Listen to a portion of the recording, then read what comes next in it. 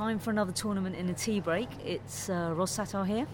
And George Bellshaw. And we are at the end of, God, it's only day 3.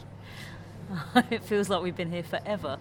Well, it's going pretty quickly, isn't it? Well, actually, surprisingly so. I mean, how many times were we here till like the wee small hours of the morning last time around? I was going to say, tonight it's absolutely chilling. What is it, 10? I know, not even 10. Amazing. The reason why we're here, so we're going so early, is because today the singles matches were, quite frankly, a bit of a whitewash. Yeah, it was. I mean, how do you even describe? Yeah, Anderson and Nishikori. Anderson was the best I've ever seen him play. He was insanely good today. Nishikori was insanely bad. Yeah, but you had to feel for him. Actually, there was one stage where his face, I think it was like I think it was 4-love down in the second. His face was just, nothing was working. Yeah. No matter what he tried to do, the ball either floated out or was magnetically drawn to the net, or no matter what he tried to do, it was just a mess. I mean, it was the perfect match for Anderson, although it was interesting to hear him say, sometimes it can actually go the other way. He let Nishikori get a game and felt that was maybe the start of a dip.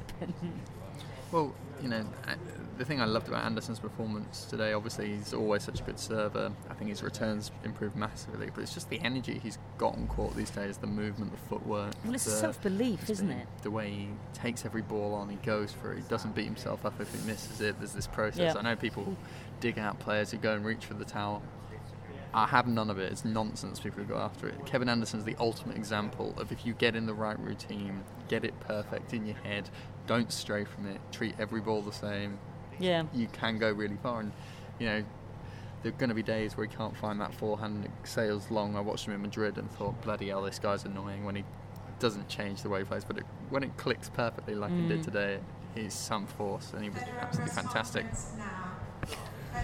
So, after that little announcement that this is what happens, guys. We tend to sort of sit here and wait for the magical words of X, Y, or Z is coming into press now, and then you've never seen so many people shift in their life. Anyway, Roger Federer has just been in to press. I don't know, kind of a weird one, wasn't it, really? I mean, he seemed to indicate that the cancellation of the practice was more to sort his head out. As I said. Which is what you said.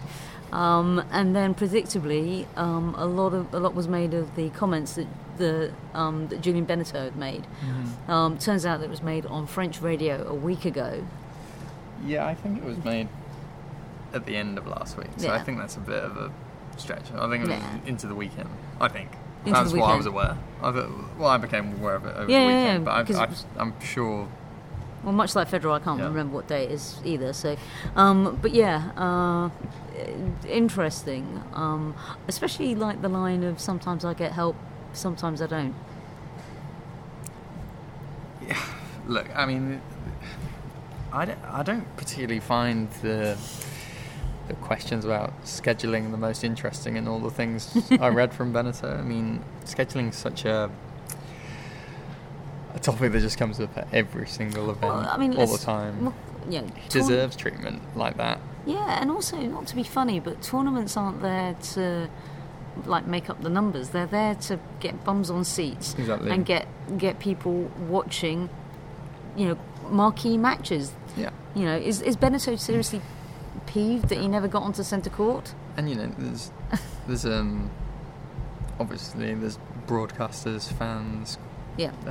All sorts of things that me and Federer would get preferential treatment, but there is interesting stuff about the relationship between Federer and other members of tournaments that I think is more interesting and kind of more conflict of interest that I'll rat on towards the end of the week. I'm going to look at that a bit, but I think scheduling is a whole point. All the top guys make requests at every tournament. That's nothing new. We've known that for a long time. How many times has Nadal asked for sessions so that you can go watch football? Yeah, same. Djokovic does the same thing. Federer probably gets placed, as he was kind of saying, in Asia, he gets placed on a lot of matches he doesn't want to be because that's the kind of prime time slot. So I guess at some tournaments it suits him, at others it doesn't. of course he's going to have a lot of influence. It's Roger Federer. You know, these guys don't want to annoy him. You know, but there's other instances. Like there was that Paris Masters interview last week about where the former tournament director kind of said they ripped up the carpet in Paris simply because Federer said he wasn't going to come back, and they did that. Now that to me is more worrying. Like that's changing an entire tournament to suit one player, and you have this kind of ex-director almost boasting that he'd helped Federer win the Paris Masters. I mean, that's odd. That's not good enough. No. That's. But scheduling itself, I mean, come on. Who gives a rat's ass anyway? To be honest, it's always controversial. No, I agree. I mean, it was quite funny. Did you see Ben Rothenberg's tweet where Craig Tiley had posted a long, convoluted reason for all the things that we just said? And I love the fact that Ben just went too long, didn't read.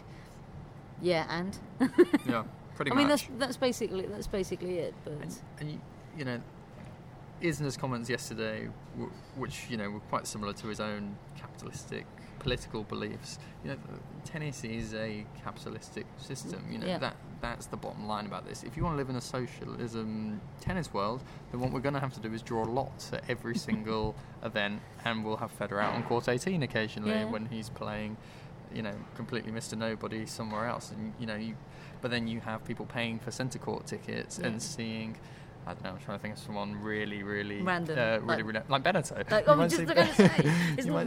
Doesn't that suggest? Benetto versus Sock on centre court. If you do it that randomly, there's got to be some sort of order. There's got to be some sort of ranking, and Federer's going to be favoured. Yeah, and this only tends to come really to light during slams as well, where you've got a lot of big names, quite often going deep into the draws that are vying for that top spot. Yeah, and. There have been other examples that have not involved Federer. You had Caroline Wozniacki slamming the US Open for putting Maria Sharapova, who had just come back from a doping ban on centre court, and her out in the sticks. You had Djokovic moaning that Federer and Nadal were getting preferential treatment. Federer gets bumped to court 1 and then loses. Now you might say, okay, well, if Federer was bumped to court 1 more often, he might not have 8 Wimbledon titles, and that maybe is an advantage. That's true. But he has. But I mean, we're just as bad. Well. I mean, we Wimbledon will do its utmost to make sure that Andy has, of course they Benetto knows in France. I mean, the amount of times I've had to watch Tsonga on centre court or Monfils or whatever, on Chechnya or whatever, when Djokovic is pushed out to Longland or even Nadal's pushed out there, Is Benetto miffed that he never made it onto Chatrier or something? Anyway. I'm sure he did, but I don't know. Yeah, in the millions of years that he played. But anyway, the crux of the matter is Roger is in the position where he could still go through, but there's a lot of variables on his scenario. Yeah. Which I don't have in front of me. It was just handed out. Yeah, I do have it a minute ago. Sound effects for radio. There we go. Okay, so very quickly, because I had this kind of rattled in my head how good we want this. Federer wins in 2. And team wins, or Federer wins and team wins, Federer's through top of the group. Yep. That's the good scenario for him. Anderson is through if he wins, obviously. Yep. Anderson is pretty much through regardless. The only scenario he's out, potentially, is if Federer wins in 2 and Nishikori wins in 2. But he would still need something like Federer to thump him love and 1 and Nishikori to win love and 1. Yeah, or something. It would need a massive swing. Exactly, because his result over Nishikori has all but guaranteed him at least second place, I would say, in that scenario. Yeah. Now, team can go through, remarkably. Where? I think here. So if Anderson wins and team wins in 2, and again, we're talking heavy thumping wins, then Mr. Team can sneak in there. Yeah, I think so. I think you're right, actually. And then you've got this kind of mixed patch of Nishikori and Federer both winning, which seems probably the most likely because it's going to be very annoying for us to actually have to work out. Yeah. There's this sign where we're all kind of going to have to work out these games. But even so, it's really tough to split Nishikori and Federer from this position. So if it comes down to the games percentage, Nishikori's in trouble. Mm-hmm, definitely. But if it doesn't come down to that, then I think Federer is still in trouble quite a lot, really. But it is going to come down to game percentage, though. Not if they both win in 3. It's only in that one it's scenario. In that one scenario, but winning in 2. Okay. But I'm saying everywhere else, Federer's got a bit of a problem. Yeah. So we'll see. It's not done by any means. So we've got to get all this again for tomorrow. Federer in 2 should help him, just to clarify that. Obviously. Do you know what? I don't even know he's playing at this rate now. Anderson. Yeah. Which is no guarantee. No, well, not in the way that Anderson's been playing, to be honest with you. Federer in 2, I think, is going to be unlikely. Federer in 3, possibly, if he brings his best game to the table, and if Anderson has a shockingly bad day. I'd say the one good thing for Roger Federer, at least, is he knows the result he's going to have had before him. Yeah. Which is a bit of an advantage in terms of working out what you need and stuff. Yeah. Not that would change his performance per se, but it might take a bit of the pressure off if he sees team winning 3, for example, off the top of my head. Yeah. So let's look to tomorrow's matches. A bit of consternation that on talk of scheduling that Djokovic has got the afternoon slot. Well, again, on the talk of scheduling, the obvious reason for this is they put the winners match on today at lunchtime. They put the winners match on tomorrow at lunchtime. That's it. Nothing more, nothing less.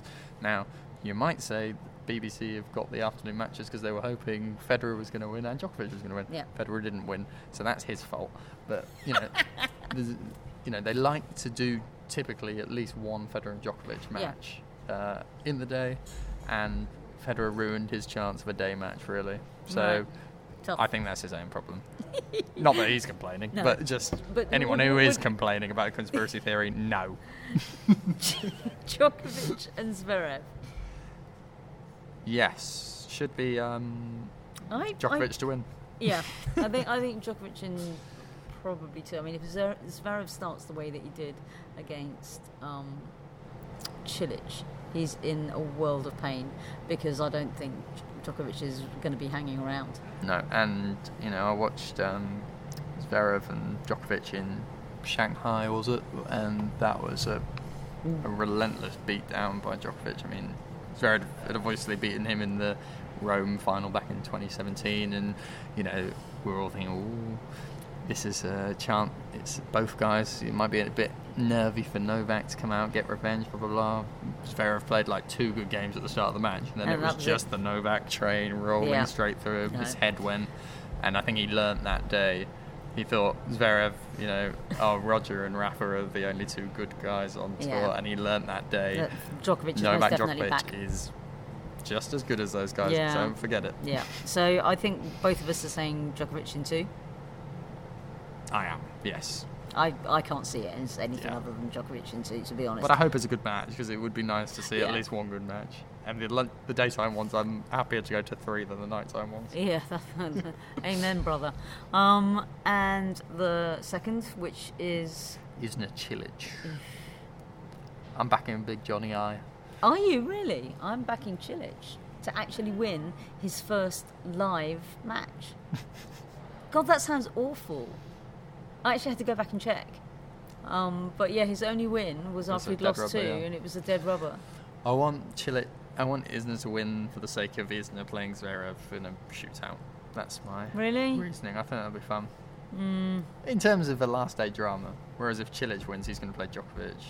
Zverev will play Isner, who... Well, no, because... Well, those are the people that are left to play. Yeah, I know. I'm not saying it's going to change, but I'm just saying Cilic will lose to Djokovic if he wins, and then it's boring. No, that's true. Whereas, Zverev would have to play Isner with both on one win, and that'd be quite fun. Yeah, I think. But maybe that's just me. I'm going to back Cilic. I think. I just think I'm never backing him again after the other day. I just think his time has come. Cool.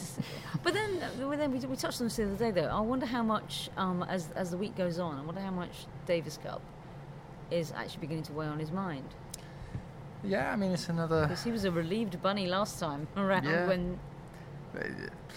I'd like to think Marin is here to try and do his best. I think he played pretty well the other day, on the whole, apart from putting it to bed in those sets. Like, he had his good moments. It seems more of a mental I think this one problem. I have an awful feeling though that this one might be a 3-setter in the evening because it's just going to go to 3 tie-break sets. Very possibly. 6-4, 7-5, that kind of thing. I certainly don't see too many breaks for serve. No. Well, we shall see, and then we'll have another round of guess the scenario. But anyway, as always, you've been listening to Ros Satar And George Bellshaw. Thank you for listening. Bye bye.